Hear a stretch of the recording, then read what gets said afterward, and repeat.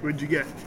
Just a burger? Burger and cheese and tomato and lettuce. They have good. They said they had really good salads over there. Yeah. I don't know if I can trust salads at a convention though. It's an award-winning concession stand. Yeah, it's an award-winning concession stand. That's what they say. The food quality for this concession is much higher than most. I don't think I've actually had better than there. Honestly, it's cheaper. I mean, $2 for coffee versus $5 or whatever. No, that's. I was at Long Beach, as you know, and the food there was crazy. Well, yeah. Long Beach, they charged $6 for a slice of pizza. It's insane.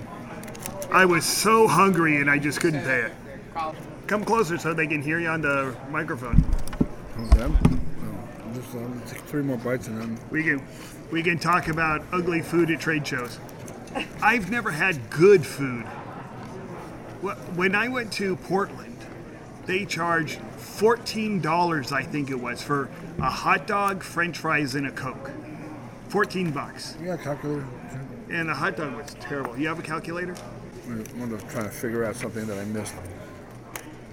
I have to take care of 2 more dealers. No, I'm really behind schedule.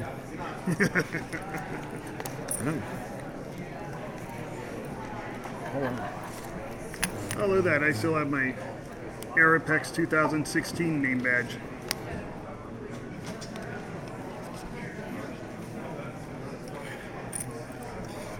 But I do... I don't think I've ever met you before this weekend, so... Oh, really?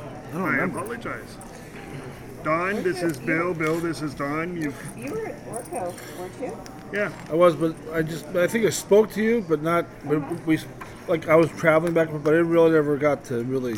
You're a busy guy. I think I showed you pictures, but that was it. Yeah, exactly. So I just never sat down. It was my fault, again. You know. And I learned some valuable lessons this weekend, so... I did. Even at an old age, I could still learn. Amazing. Oh, wow. That's a good thing, actually. Brought us all closer. I thought that was really good. And you know my status in the business, and I'm not an ego man. You know that I'm not. No, what is your status in the business? I'm a small-time dealer. No, you are one of the largest internet dealers in the world. Don't tell Ray. No, you got... Hey, come on, you got more stock than the next 10 of us put together. Stop. I don't... Yeah, but do I want it really? Or do I just... No, you don't. No, but if you're trying to promote yourself, you want people to know you. Yeah, that's You true. have a little bit of everything and a lot of all things. Actually, you and Glenn, you very quietly built up a tremendous business, and you do, and nobody knows, but you know what I'm saying? It's very quietly. Tell the microphone who you are. Oh, this is not being recorded. We're saying. Tell the microphone who you are. Only if you tell I am going to tell everybody that you are I am going to tell everybody that you are one of the largest eBay sellers because you are. Don't. I don't want that. Find somebody who's bigger. Well, I weigh more than everybody else.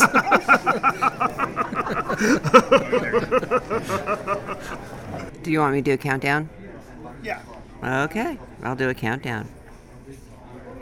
5, 4, 3, 2, 1.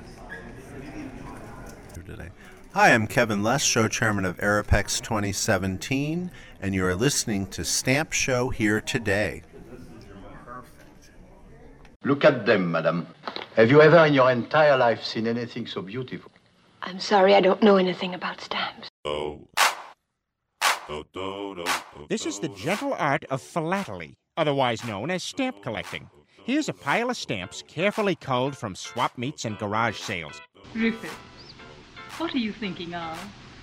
Oh, I was just thinking of all the years I wasted collecting stamps.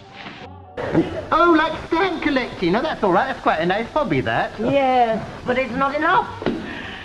Don't you understand? I'm lonely. I'm so terribly lonely.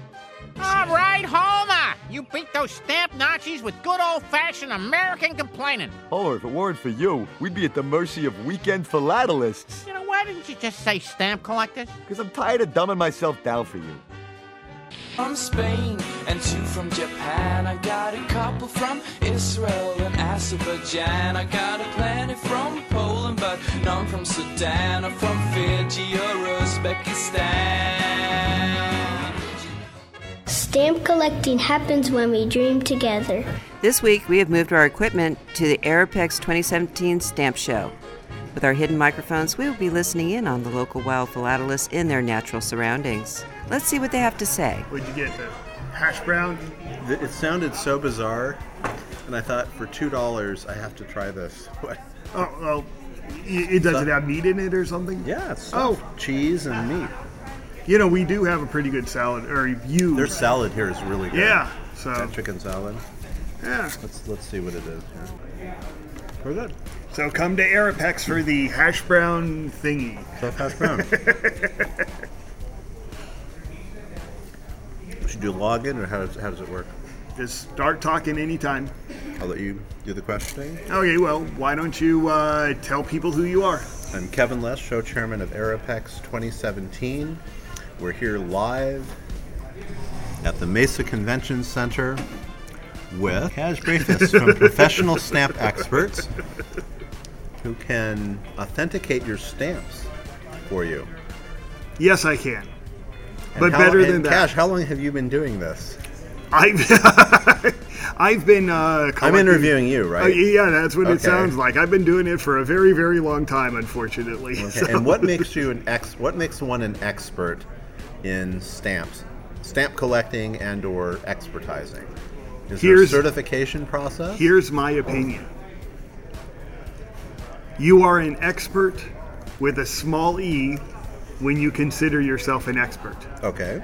You're an expert with a capital E when other people consider you an expert. I understand. Neither one has anything to do with how much knowledge you actually have. Okay. So what do you collect?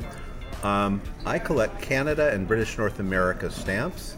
That's what I currently collect. I've collected many different areas of stamps, and I've dealt in many different areas of stamps, following trends in the market as they emerge. Currently, I understand the Asia market is very hot, not just in stamp collecting, but also in all areas of collectible items, whether it be antiques, collectibles, art. There's a big demand in the marketplace. Then why are you collecting Canada? Because my family heritage, very good question. My family heritage is from Canada. Oh, where from? My grandparents lived in Edmonton, Alberta. Okay. And my grandmother lived in the metropolis of Medicine Hat, Alberta. Center Canada. Yes, and my father, when he was young, would purchase stamps at, I believe, at the post office, and possibly a local stamp store, because he had some early Israeli stamps that I don't think they sold at the Canadian post office. No, I don't think so either. And so he, at a young age, I have 2 older brothers and an older sister. My older brother and I were introduced to stamps when my father gave us an assortment of loose stamps and let us choose which ones we wanted. Because I was the younger brother, I had second choice. My older brother liked stamps, sports stamps, and he really loved stamps with animals on them. So he happened to pick out that. I was intrigued by the old stamps with their kind of intricate designs. To me, they looked more interesting. So the ones I picked out were, I ended up finding out that they were basically engraved stamps, and they didn't have perforations. My brother's stamps had perforations all the way around the stamp, and I gravitated to the ones, just the design, that they didn't have perforations around the stamp. So you wound up with Canada number 1 and 2, and he wound up with the 1950s Christmas issue. Basically, well, I did have a penny black, a used copy. Oh, that's good. It was black with Queen Victoria, really nicely engraved copy. It ended up being a Norway number 1, a blue stamp. I love those. It had a lion on it. Yeah. What was interesting about my father's stamps is they weren't just average copies. They ended up being very large 4-margin copies with interesting cancellations. So all the stamps that I picked out ended up being termed more classic type stamps. Right. And my brother's stamps that he picked out ended up being labeled more like wallpaper stamps. They were pretty. And what I discovered going forward in time is that a lot of people, when they inherit their stamp collection, as far as value goes, if they continue collecting, the items that they inherit, they didn't have to pay for them, so they don't really know what they're worth. But when they've purchased something, they know what they paid. So if you've purchased something more recently and you go to sell it, you have an expectation based on what you paid. When you inherit something and you have no idea what someone paid, you don't have the same expectation because you don't really know what they're worth. That's a really good point. I like that. And so the Aeropex show, we're a 501c3 nonprofit. Our purpose is to encourage the hobby of stamp collecting. Of course. And it's getting harder and harder in today's technological world to do that, because there are more diversions for kids. In fact, there are more diversions for adults. I've noticed when I dine out, and I dine out quite a bit, and it can be a casual restaurant or it can be a very nice restaurant, everyone is on their cell phone, usually ignoring the waiter or to order. And I find that troubling. I like to converse with someone when I'm dining, so my cell phone is usually in my pocket ringing, and I don't even notice it ringing. It probably has rung once or twice while I've been speaking with you. I figure it can wait. Nothing is that important where it can't wait, and yet what I see now in society is more people are just too dependent on that noise where you have a message and they don't know what it is and they have to look at it, only to find it's another one of those retailers telling them about the latest web sale at a store. I agree with you. What I found from feedback from our listeners and other people, who don't listen but share on Facebook and stuff like that, they play with their stamps and shut everything else out. Right. It's really a way to get away from all that stuff. Right. Actually, that's true. And I used to be an avid hiker. I think probably before the real advent of cell phones. I've given it up, and I'm going to get back into it. And I'm going to find it curious to see if people are hiking and looking at their phones. My guess is they will be. A trend right now, I had a dog that was put down a couple of weeks ago, but I used to walk them daily, and I noticed a lot of the people walking their dogs in my neighborhood would be on their phone, and they had no idea what their dog was doing until they got home and looked at the bottom of their shoe. So it really, the diversion of hiking, I wasn't really thinking about anything in particular, but I was taking in where I was stepping, where I was climbing, looking at the natural surroundings, avoid stepping on the coral snake that went by. In the same manner that when I'm playing with my stamps, I'm not worrying about the breaking news on CNN. I'm not looking at my phone to see who has, a flash sale for the next hour for something I don't need or don't really care about. It clears my mind and I enjoy it. It's something that's relaxing to do. It's educational, and you learn a lot by doing it. A lot about history, geography. In the course of promoting stamp collecting at a stamp show, you then learn a lot of skills there's a lot of skills I picked up that I didn't have prior to volunteering. This is an all-volunteer position. All of our volunteers, myself included, earn exactly the same amount, zero. Yes. And yet I have most of the responsibility to make sure everything is paid for, everything is coordinated, and you end up dealing with hotels, negotiating rates, you deal with convention centers, you deal with a myriad of individuals getting your exhibit set up, your table set up, the dealers organized, the advertising, and this is a really good skill set that you could use with any company. Yeah, absolutely. I'm not very technologically advanced, and yet I am the webmaster of our website, which has been a challenge, and I do it by trial and error. Actually, it's pretty good. It has everything in it. It loads quickly.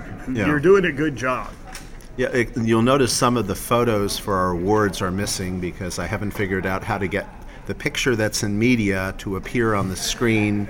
I understand someone who ran the website before me has done something that's preventing me from doing it. I'm not sure. I'll get it taken care of. It's a learning process. And it's interesting with regards to the exhibitors at our show this year. We have 248 exhibits, which is our capacity in our current space. What I find intriguing are not as the exhibits can be fascinating, like our 8-frame Grand Prix winner by Gordon Eubanks, who won in the New York World Show back in August of 2016. August. Yeah. That's on display, which has a fascinating display of early U.S. stamps and multiples that has a tremendous market value. I find the individual exhibitor behind the exhibit is what I find intriguing.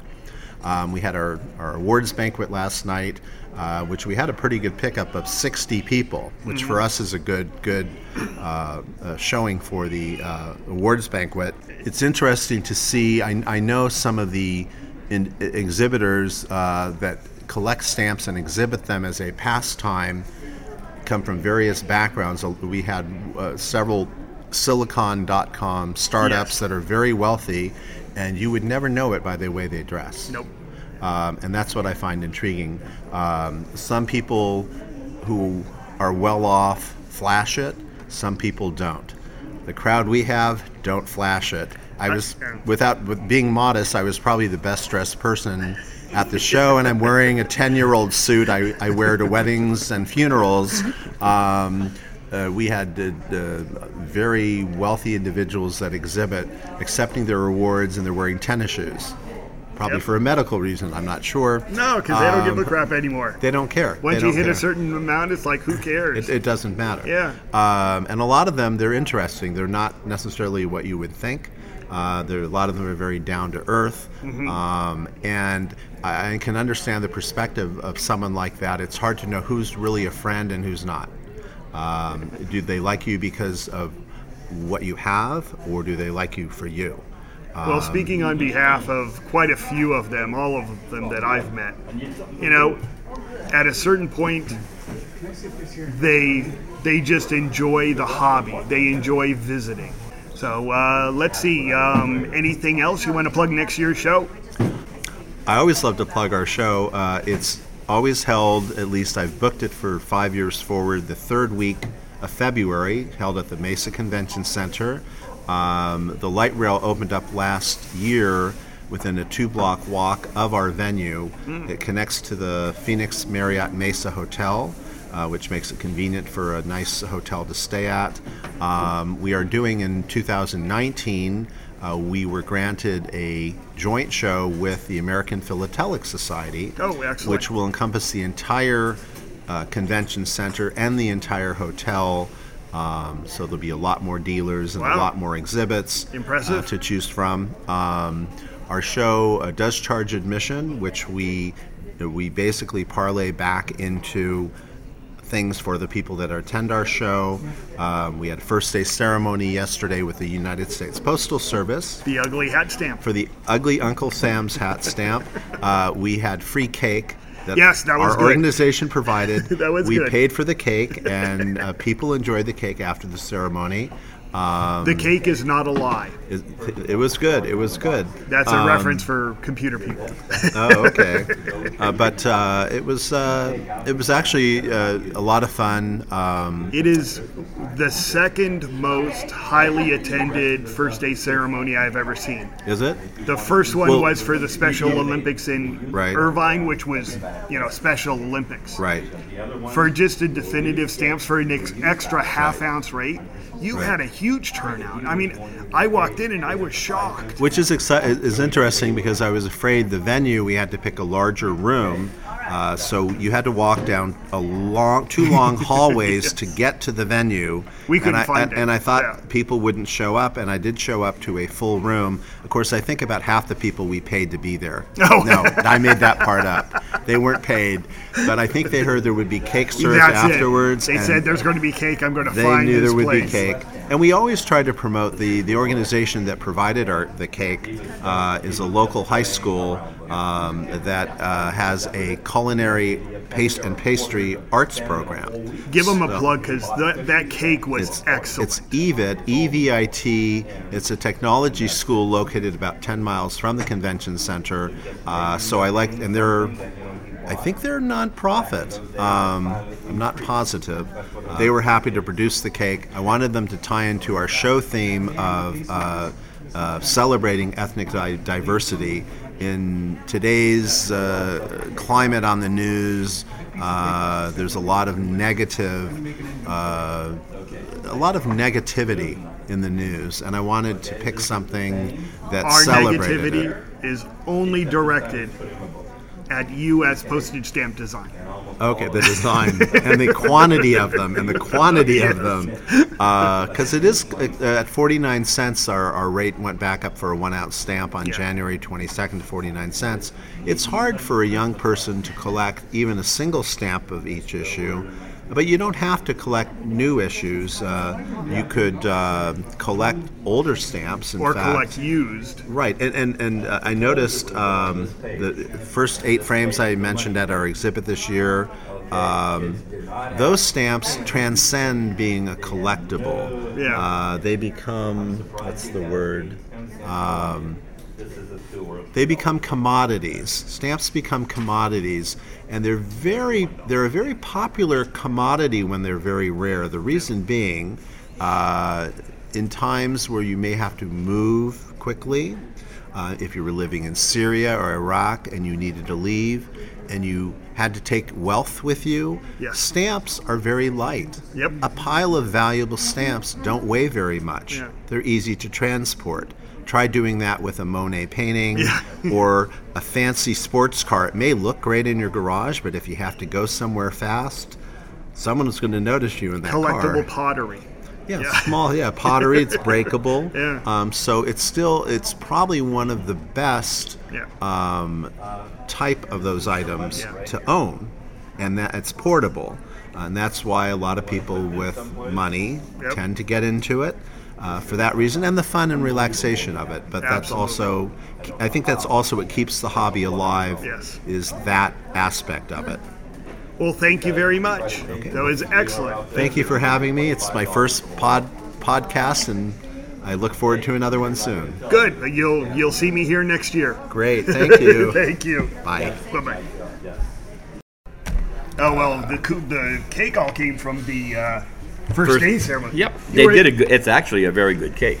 Yeah. Nothing actually wrong. Although the icing is relatively sweet. They really went sweet on it. Oh, the blue one with the UN on top. That was just the killer sugar bars. Were you at this first day ceremony? No, because this is my job here.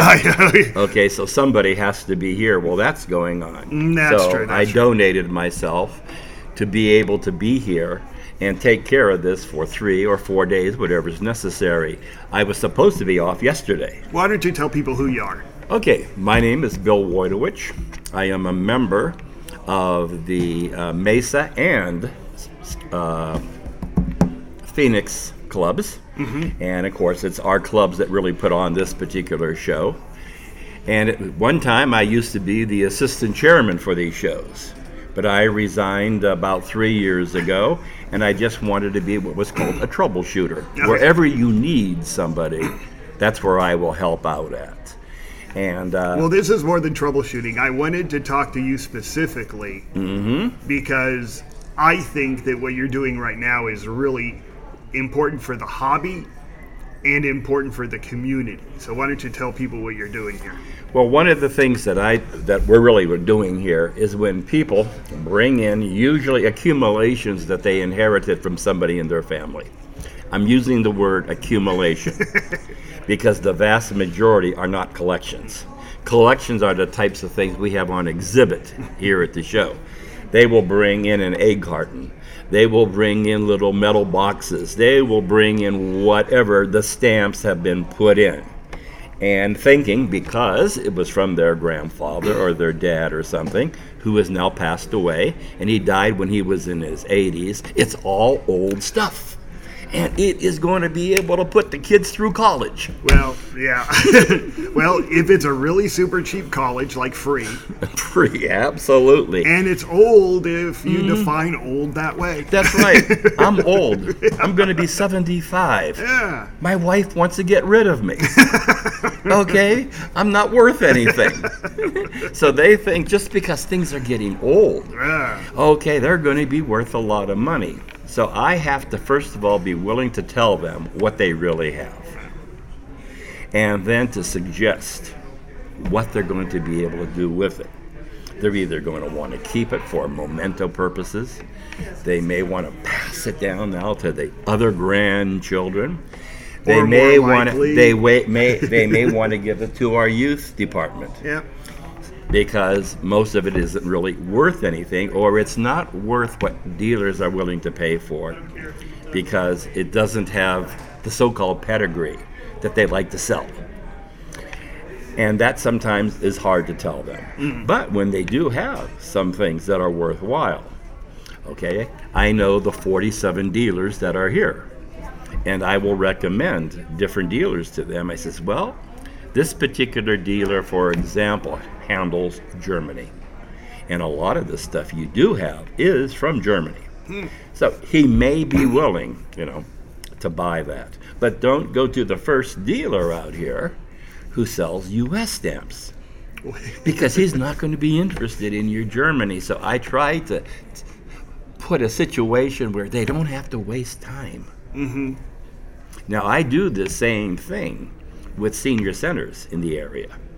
I talk to adults because a lot of them will come and tell me, because I'm I'm the vice president of the Mesa Coin Club Association. Oh, excellent. Okay, so a lot of them will come to me with coins, and they also come with currency that they picked up, old silver certificates and stuff like that. And they want to know what to do, or who is fair, who could they go to sell these things. Because, to be honest with you, we are in Arizona where there are 25% of the population is senior citizen, and they are victims of all kinds of shams. Yeah, well, that's one of the reasons I want to talk to you, because it is really, really easy to get ripped off with the stamp collection if you don't know what you have. Absolutely, or a coin collection. Or a coin collection. That's correct. And that's what I try to educate them, to at least give them some knowledge so they're not going to get ripped off. Yeah. We had 2 weeks ago, or 3 weeks ago, 3 podcasts ago, we were talking about the gold for sale on the corners. Oh, yes.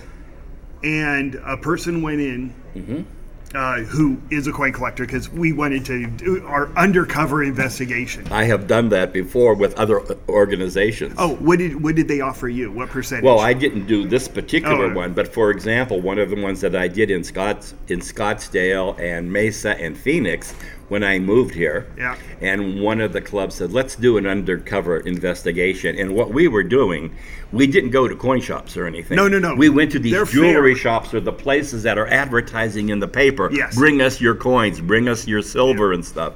They were offering anywhere from 50 to 25%. We found 30% to 33%. That is correct. 25 to 50, you cut that in half, it's going to be about that. And these were $20 gold pieces. Absolutely. These were things that had no risk to them whatsoever. And the worst thing was they went to one and they said, oh, these are fake. Yes. And it's like, okay, so now you're buying a fake coin for $10. It's actually a $20 gold piece. It's worth over $900 or $1,000, depending on what gold was at that particular period. Exactly. Oh, yes. We found that all over. And I use that to present a program at one of the senior centers to show them, don't go to these jewelry, don't go to the Holiday Inn where they have come. These guys have spent a great deal of money and they plan to make a big profit. And they're going to give you the least amount that they could possibly get away with. So that's what I do. I'm an educator. Coin dealers still make money, but Yes. if gold is at $1,200, they'll give you $1,050. That's correct. They'll take like an 8% or a 10%, but they're not going to take 70%. No, that's the reason why I tell them. But of course, the newspapers, the telephone books don't sort of like exist like they used to. Yeah. So they can't go and look under coin dealers and find them. So I will point out, because for example, in the Scottsdale area, there are 4 of them, of which 2 of them advertise. 2 of them don't. So I try to let them know these are the 4, and I'll give them a card or something with their addresses on. These will give you pretty close to their market value.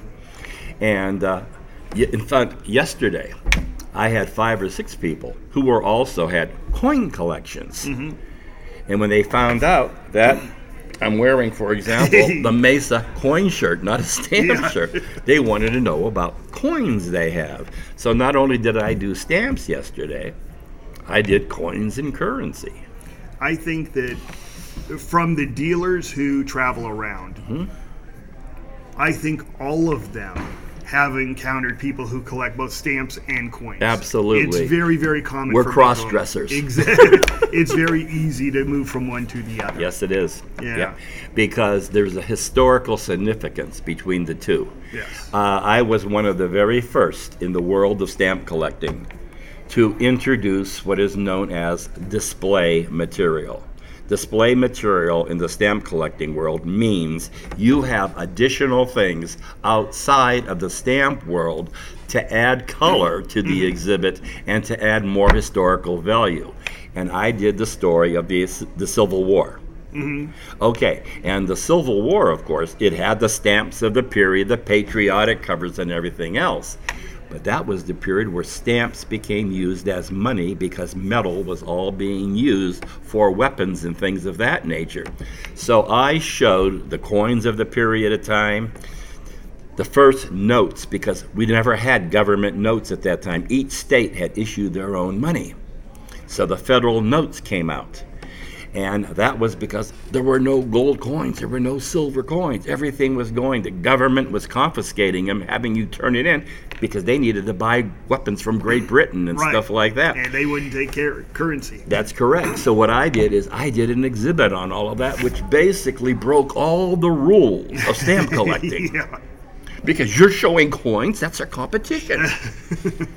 But it ended up winning several grand awards, and it became one of the most popular exhibits in the United States from 2002 to 2007. I sold it in 2007, and it introduced the fact that there's nothing wrong combining the two.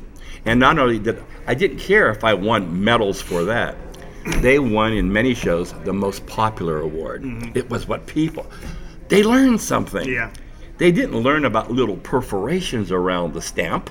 They didn't learn if something was a dark green or a yellow-green color. They learned that people use stamps and they put them on little pieces of paper or they put them in round discs, and that was the money they spent. They couldn't believe these things. On this podcast, we're all about the backstory. You know, if we told people per varieties on New Zealand number 27, we'd have one listener and he'd be collecting New Zealand number 27. Yes, that would be it, and that was the whole thing. And I believe that exhibits need to be done so that they interest the public, not turn them off. That I 100% agree. A young kid is going to be interested in a space collection that he sees, showing the different satellites that the world has put up. He's going to care very little about C-19 airmail in all of its different shades and plate blocks, and it was issued in sheets or imperfect. That's of no interest to our young generation. Yes. No, I am right on board with you with that one. Yeah. So I wanted to see real changes rather than this whole idea that this is for classics and it's for people who have wallets. Yeah. That there's unlimited for the. I'll be political for the Donald Trumps of the world. Yeah. No. It's not even. No, looking out on the, we have the Gordon Eubanks Absolutely. put his out. Yes. And $15 to $17 million worth of stuff. Exactly. That's right. So, I mean, one cover in there is almost $3 million, just shy of $3 million. That's right. But right behind it is another exhibit that probably, a couple thousand. And on the far corner, there's a Susan B. Anthony. Which is a beautiful exhibit. Which is gorgeous. Absolutely. But only one item in it, I'll bet you, is worth more than $50. That's right. I mean, that's right. So I used to, like last year was my last exhibit. And what I did is I showed soldiers' mail from World War II in the Pacific. Stuff from Guadalcanal. Oh, yeah. Okay, the capture of Saipan, Guam, Okinawa. These were soldiers' mail, and there was also mail that was trying to be sent to them. Mm-hmm. Okay, but of course, you're not going to get it in the middle of a battlefield. And a lot of it will then be marked by the military, killed in action and returned. Oh. But they make sure they don't return it until they're sure that the family has been notified. Yeah. Because what a shock it would be, you getting a return letter marked, killed in action. And I did an exhibit on that. Now, none of that stuff is rare or expensive. Yeah.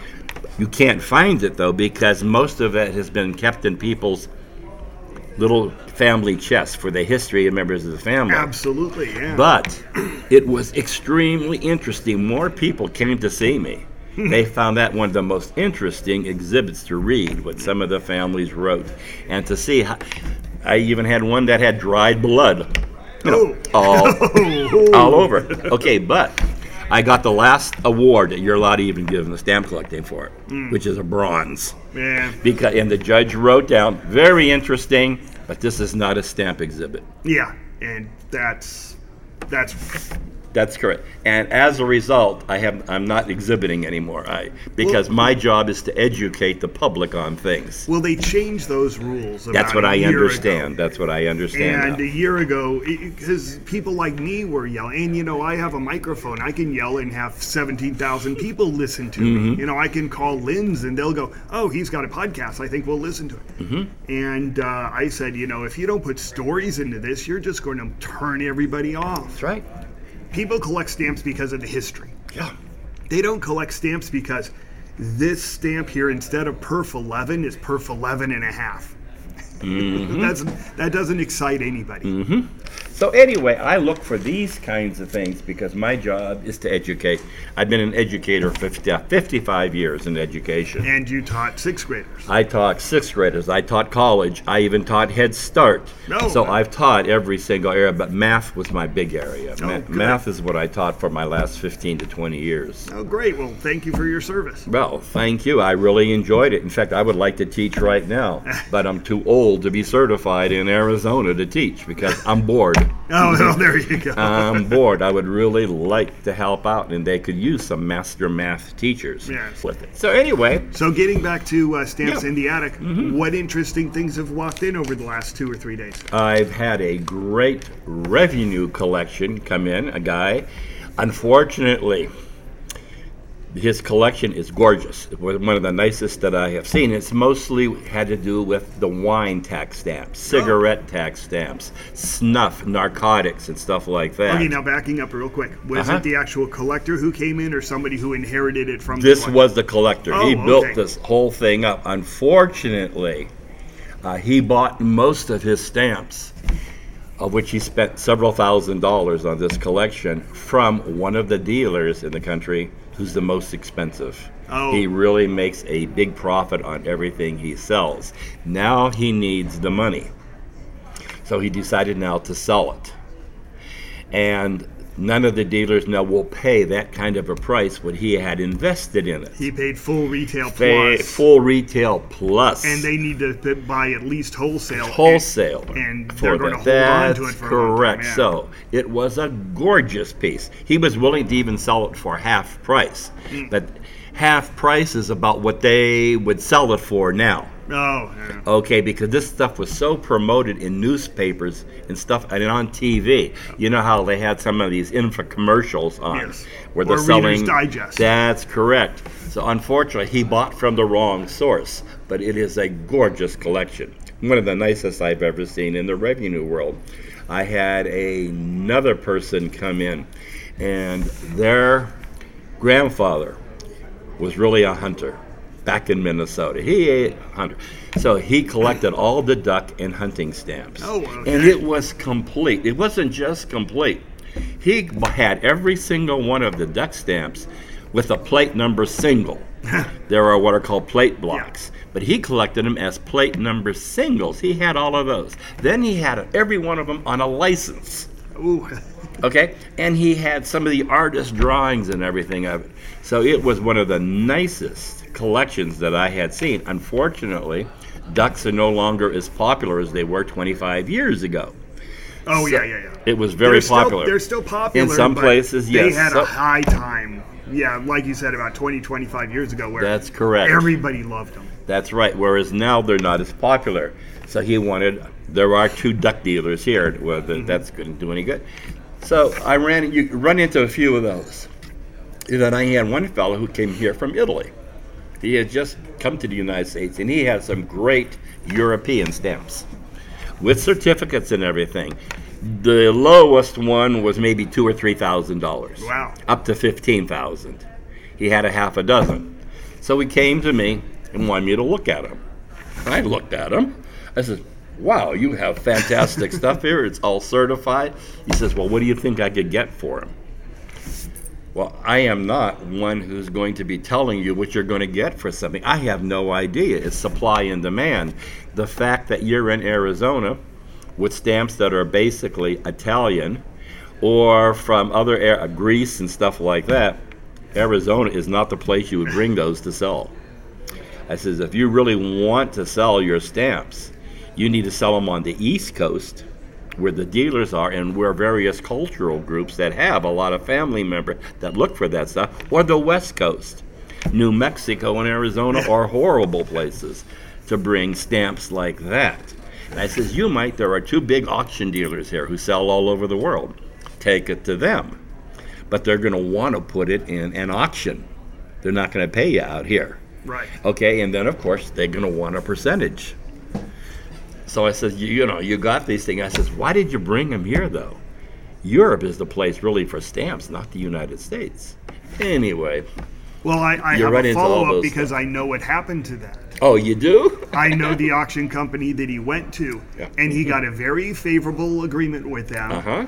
And the auction company was very happy because they actually do carry a lot of European material. Absolutely. And so the auction company was very happy because they could get him a very good price. And he was very happy because he negotiated down a good commission rate. Well, that's great. Yeah. Because if he gave them all, for example, as a lot, that could end up being a pretty good amount of money rather than just give them 1 or 2 of the items. Well, he had about 5 or 6. If he tried to sell it here, there probably isn't anybody on the floor that could give him the price that he would try he would be trying to get it. It's just more money than anybody has in their wallet right now. Right.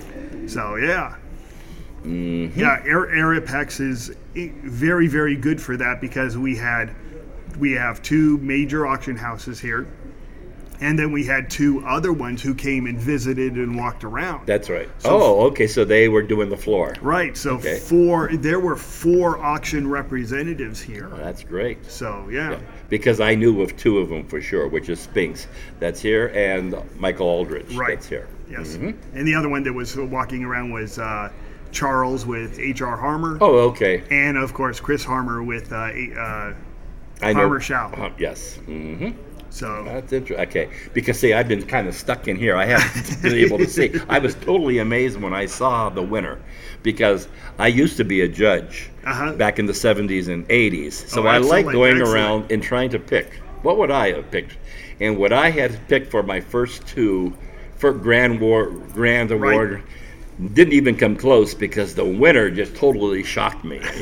I was surprised because it was I think it was an Italian. No, it was an Irish exhibit. Yes, it was. I haven't seen it yet. I saw the 2 grand awards that went out.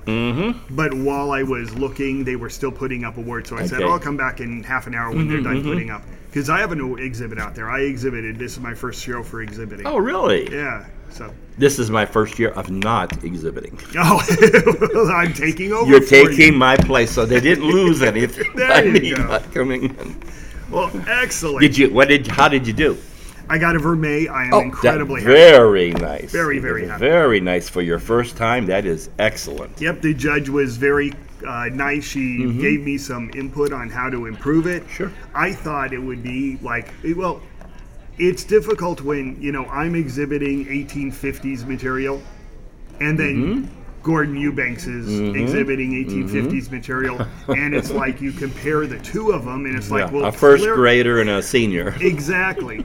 But she said, no, you've got a totally different story than him, and you do have the ability to get a gold here, and I loved hearing that. Yep. No, that's great. No, if you get a Vermeil, or a Vermeil, depending on how you want to say it, you are on the right track for gold. Yeah. Without any problem, providing you make different improvements or whatever is necessary. Yeah. Yep. Yes. Well, thank you very much for sharing with us. Oh, I loved it. It reminded me of some of my old radio shows.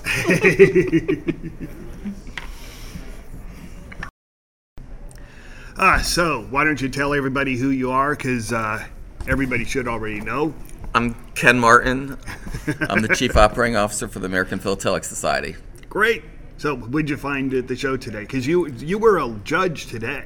Oh, well, excuse me, this weekend. Yeah, I haven't had much chance to look around the show. What I found was MEPSI, the Mexican Elmhurst Philatelic Society International, is meeting here, and there are, there must be 7 or 8 Mexico exhibits, literally, which go from pre-colonial time to about 1975. I think every major series. Great opportunity. I learned a lot about, more than I knew previously about Mexico stamps. There are also several, Canal Zone Philatelic Study Group was also meeting here. Not quite as many, more of those I think were single frame exhibits, but it doesn't have quite as long a history as Mexico either. Well, I thought it was great because you had the MEPSI Society and the Canal Zone Society, and they brought their exhibits with them. Absolutely. So, it's a great way to enroll people in what you collect. Yeah, that's right. I mean, overall, there were 59 competitive exhibits, which is pretty impressive. Yep. And a wide variety. Some of them were modern. You have an exhibit on the $2 inverted Jenny. You don't very often see an exhibit on a stamp that is still available at a few post offices. Probably not most post offices, but a few. They're out for here. Sale out here, yeah. Okay. You could buy them here. So you have that. You have some material from the 1700s. Certainly a number of exhibits on pre-stamp lists. Yes. So really a wide range. It would hard to believe that there wouldn't be something of interest to almost everybody. So when are you going to exhibit? I have an exhibit on blood donation, blood transfusion. Yeah, but I've never seen it. I exhibit it about once or twice a year. Oh, okay. I'm not taking it around to 25 shows. I showed it at the International Show in Malaysia 2 or 3 years ago. I showed it once last year. I was shown at, I think it's Stepex. Elmira, New York. So, the last 2 weren't at national or WSP shows. One was at a local or regional. One was at an international show. Both of them are much further than I could drive. Yeah, it'd probably be shown somewhere at one World Series show, but I'm not looking to, see how many gold medals I can collect. In fact, a gold medal for my exhibit is unusual. I've gotten them, but normally it's going to be probably a Vermeil at a national level show, which it's not the most important thing to me is not the medal level. I mean, part of it is to encourage people to donate blood to understand some of the history. It's been used in formats other than stamp exhibitions as well, just as an educational exhibit. It's good enough to get me the national level Vermeil so I could qualify to be a judge. I don't have to worry about competing for a grand award at a show, though. Was this the first time you judged? No, I've judged. Didn't think so, yeah. I was accredited in 2002. Oh, congratulations. So I've probably judged at 50 shows, maybe, something like that. This is, in fact, 2 weeks ago, I was a judge at Sarasota. Next one I'm judging is Rochester in, I think it's May, and then I believe Omaha, September, I think. So I've actually been invited to judge at 9 shows this year. I've turned 4 is the most that I will consider. So I've turned 5 shows down, and I think 2 shows have already asked me for next year. So if somebody's an exhibitor or interested in judging, the APS can use more judges. Great. Why don't you talk about Reno? Reno is upcoming 2 weeks from now, or slightly less than 2 weeks from now. It's the APS winter or spring show. We have about 40 dealers. About 300 frames of exhibits. It'll have, there's an APS board meeting the day before the show starts. There's an APS general meeting where we'll recognize 25 and 50-year members of seminars and meetings of societies. So it's a new location in recent times. I think the APS did have a meeting there 40 or 50 years ago before we were really running our own shows. Yep. I saw the souvenir sheets from it. Okay, yeah, I can't remember what year, or don't know what year off the top of my head, but it should be a good show. And we have some special things. We'll have there is a U.S. First Day ceremony for a stamped envelope there. I love the ceremonies. Yep. There's also a personalized stamp, basically. That's a customized one that's being issued with the National Association of Letter Carriers for Stamp Out Hunger. Okay. In fact, there'll be some bins at the show for any showgoers who want to bring a can of food for the local food bank. Mm-hmm. And APS is actually making a $1,000 donation to the, I think it's the Northern Nevada Food Bank, who's partnering with the National Association of Letter Carriers, who's longed work, and family, Bill Keane, I believe, who's a comic artist, family. I know him. I've seen him on Netflix. Something like that. Yes. He will actually be at the show. He designed the customized stamp. Oh, is he going to do a stand-up or anything there? Is he going to? Because if you had him in a lecture and just let him loose. I'm not aware in a lecture. I think he'll participate in the first day ceremony for that customized stamp. I think he'll be signing autographs and so forth. Oh. I'm not aware of him, doing a comic routine or anything. Yeah, but he has enough of a name where, when you talk about famous stamp collectors, mm-hmm. he would be a famous stamp collector. He does have a good name, exactly. Yes. Yeah. So why don't you tell him where it's at, what time, what days? It's because a lot of our listeners are in the West Coast. Absolutely. And they will show up. It's 2 weeks from today, and I should look at a count. I should know this off the top of my head, but you're going to be there, right? Yes, I will be there. It's Okay. March 3rd to 5th. Mm-hmm. It's at the basically the Reno Convention Center, which is connected to the Atlantis Hotel Resort. It runs Friday, Saturday, Sunday. That'd be the 3rd, 4th, 5th. It's 10 to 6 on the Friday and Saturday. It's 10 to 4 on the Sunday. It's free admission. And even most of your viewers or listeners, I guess I should say, are already stamp collectors. But another thing that's offered is the what's in your attic, or stamps in your attic, where we'll have free reviews of stamp collections for people who may have inherited something or looking to sell it. Yes, absolutely. As soon as Bill gets here, I'm going to talk to him about that service that the APS That'll be provides. great. Yep. Yeah. Anything else you want to? Nope. We would love other to than see. Tell everybody to join the APS. Yeah, absolutely. Or visit our website at stamps.org. There's a lot that's available free, even if you aren't an APS member. Although we want you to be an APS member. I mean, individuals looking for stamp dealers in their area, or looking to buy stamps via our online stamp store, or information on U.S. new issues. Those are some of the most visited things on the site, but there's a lot of information, over 1,000 different pages on the website. You brought up something that could be a very good interest to people. Tell them a little bit about your circuit books. Tell them how it works, because I remember, and this was years and years and years, decades ago. Mm-hmm. And I always thought, oh, I can't get these, or it's going to be so expensive, or I have this big hassle that I have to bring it to the post office. I found out that wasn't the case. Well, we have two major options for members to buy and sell stamps. One is the stamp store, which is online listing. There's over 300,000 items, typically from a few dollars to a few $100s. There are a couple items in the thousands, but that's the minority. And those, everything is pictured. Anybody can go on, see. It's a first come, first serve. It's not an auction. It's a net price, and you can put them in a cart or on a wish list, but somebody else can buy them out from underneath you if you just leave them sitting in your cart or in your wish list. But and the orders are fulfilled the next business day. So a lot of people use that, and then we still do have what are the traditional circuit books. They're like approvals. They're mounted in books from 8 to 16 pages. The owner, puts the catalog number down, the catalog value, and the price they want.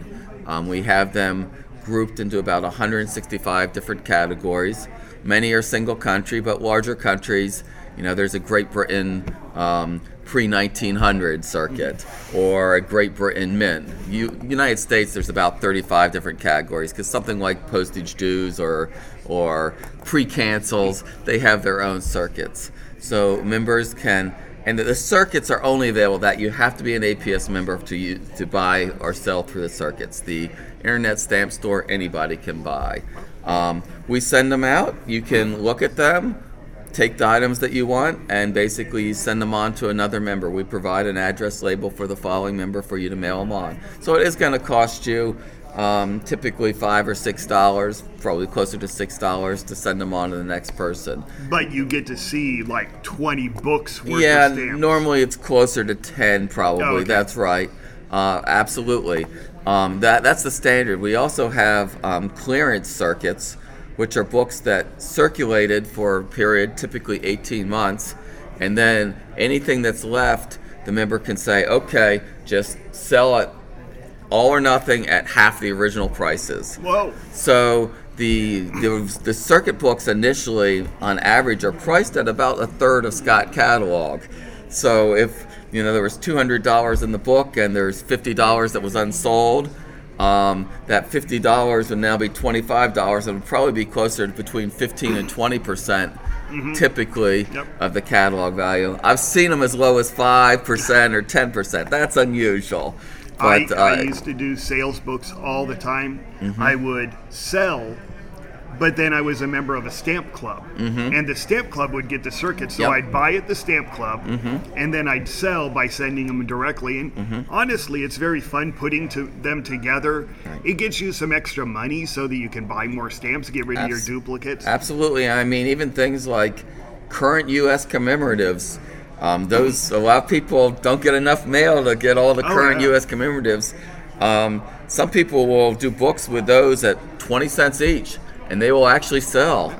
And you're right, a number of our chapters, APS has almost 500 chapters, which are clubs around the country, San Jose Stamp Club, Mesa Stamp Club, anywhere in the country, and they can receive a circuit up to each month if they want, and many of them will use that for a program. Yeah. Well, great. Thank you very much. You're very welcome. Any last words? Keep stamp collecting and keep enjoying the hobby, and please consider APS membership at stamps.org. Nah, don't consider it. Just join. That's even better. I'm here in the youth area with two very lovely ladies. Could you please introduce yourselves and tell us a little bit about the children's area? My name is Marcia Condit, and I'm the youth coordinator for the Arapex Stamp Show in Mesa, Arizona. I run the youth center at the Arapex Show. I'm Sue Sisson. I come down from Sholo to help Marcia run the Arapex Show for the children here at the Arapex Stamp Show. Can you tell us a little bit about the youth area and some of the projects you have for the kids?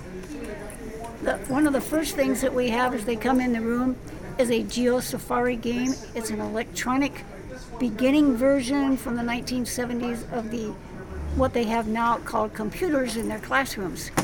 It has a special board that fits on what would be the screen. There's a way to import information into it to tell how many people are playing the game, how many minutes they get to play. There's a list of questions, and on the board there's pictures of stamps, and they have to match up the stamps with the question. When they get the answer right, it gives them a beep beep signal, and if they get it wrong, it goes bap. And they get 3 tries to complete the question, and then it gives them the correct answer. So it's a self-correcting activity. Another activity that we have today, we had a first day ceremony for the new top hat, the Uncle Sam's hat, and it's an activity where they have red, white, and blue stamps. They decorate the stamps, the hat with the stamps, and then they draw a face underneath the hat. We haven't had anybody here yet since the ceremony, but this afternoon and tomorrow we'll have more kids coming in to do it. We have 2 DVDs for the children to watch. The children can sit on the floor on special rugs. We have a DVD of Oni, the railway dog, who rode the trains in the 1890s, and he loved to lay on top of the mailbags. We have a DVD of Oni, and we have worksheets and information and books about Oni, the railway dog.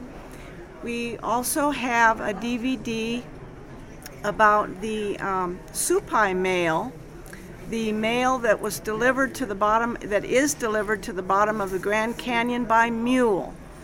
And we have a movie of that for the children to watch, and we have books that give additional information about the mule mail down to the Supai Reservation in the Grand Canyon.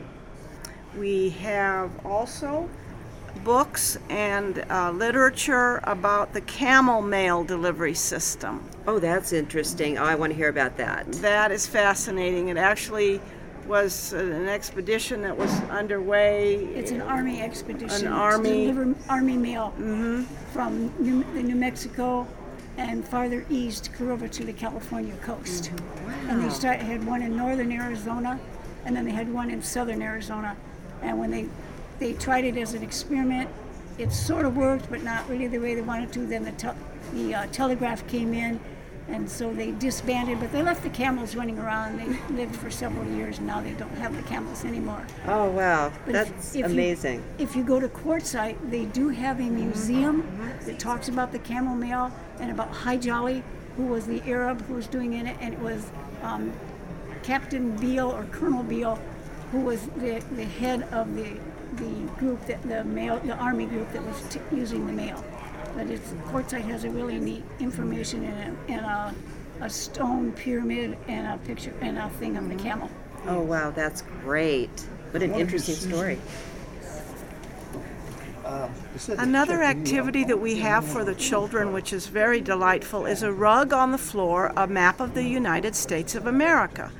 And the rug is on loan to us from the Postal History Foundation, and there's a box of stamps that are affixed with Velcro on the back, and the children can sit down, find the state stamp, and find where it is on the rug and put it on the rug. We have several of them put in place just to show the children how to do this little activity. On another table, we have a wonderful stamp treasure chest. This treasure chest is full of loose stamps of every type of topical material.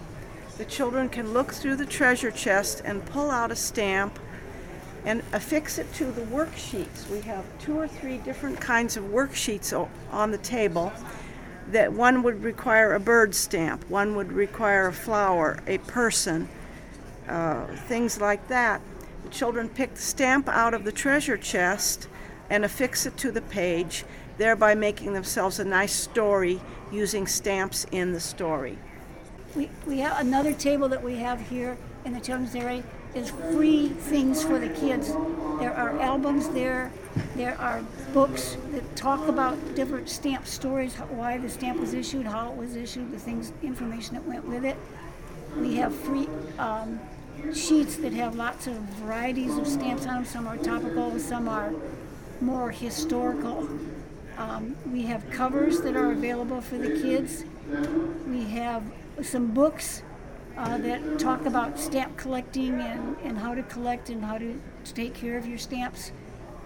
And we have, it's called Stamper magazines, and they were little informational packets that came out when they did the Centuries, which is in the from 2000 to 2010. Celebrate the Century. Celebrate the Century packets, and they have stories in it, and there were stamps that went with each 10-year thing, and there's lots of information and fun pictures and stuff to go with those, and we have lots of free packets of stamps on that back table. We also have a large tub of stamps that the students can look in, and these stamps are on paper, but they're fun for the children to pick through, and they can put in an envelope any stamps that they would like to keep. These are free stamps for the children. Yeah, oh yeah. Today we're delighted to have a small group of Boy Scouts doing a merit badge class in our area today. Lee Shedroff is the instructor for them. There are 4 Boy Scouts, and they are learning the merit badge. They're studying to get their merit badge on stamp collecting today. We also have materials from a school exhibit, and I'll have Sue tell you about that. Okay, I work in a charter school, Sequoia Village up in Sholo. I go there at least twice a month, sometimes 3 times a month on Fridays. I work with kindergartens through 4th grade. We do history, geography, math, science, art, and music as learning units. They're given stamps that go with whatever the subject is that we're talking about that week, and they create their own stamp album. This is something that the kids at the school really seemed to like. I was going to stop doing it, and the teachers and the principal and the kids came and begged me to continue it for a couple more years. So I've gone back to that. I had stopped for almost a year. But we have those on display so that teachers coming in and parents, homeschool parents coming in, can see how to do units using the stamps to teach the different subjects that they would have at school. And if it's a concrete subject, we have stamps on it. If it's something they teach in the school, we have stamps through the Postal History Foundation to teach that unit, and we can make up units. We can give suggestions, and the things from the Postal History Foundation are free to teachers and to homeschool units, to libraries, and to other youth organizations, such as Scouting and Campfire. We also have several jigsaw puzzles that are stamp related, and most of the time we have 1 or 2 of them out for the children to sit down and put the puzzle together. That's wonderful, ladies. Now, if anyone wanted to help out, say volunteer, or if they wanted to donate, how can they contact you? Because we have a worldwide audience. Well, they can contact Kevin Lesk, who's the chairman of the Arapex Stamp Show. And also I'm one of the officers of the Mesa Stamp Club in Mesa, Arizona. And they can contact the Mesa Stamp Club. We have a website for the Mesa Stamp Club, mesastampclub.org, and that has a lot of information about our club on the website. That's wonderful. Well, thank you both for joining us. Oh, you have one more thing? If they want to contact and make stamp donations or get further information on school units and things, the Postal History Foundation down in Tucson, Arizona, and it's at info at phftucson.org. Yes. And they have the things that you get from the Postal History Foundation are free to teachers, and Lisa is the youth coordinator for the youth education program. That's great. Thank you both so much for being with us. Well, it was our pleasure to talk to you about stamp collecting and the children. We want to keep them interested in the hobby. Absolutely. We absolutely do. Thank you again. You're very welcome. Return to sender. Return to sender. Thank you for joining us for episode 113. Continue the conversation at Stamp Show Here Today on Facebook. You can ask us questions, see pictures of stamps, make comments, and add to the conversation on Facebook. You can also ask the experts your stamp questions at bluepaper@gradingmatters.com. You can listen to all of our past podcasts at stampshowheretoday.com, podbean.com, iTunes, Stitcher, or your favorite podcast listening platform. And as always, keep collecting. We had a quarrel.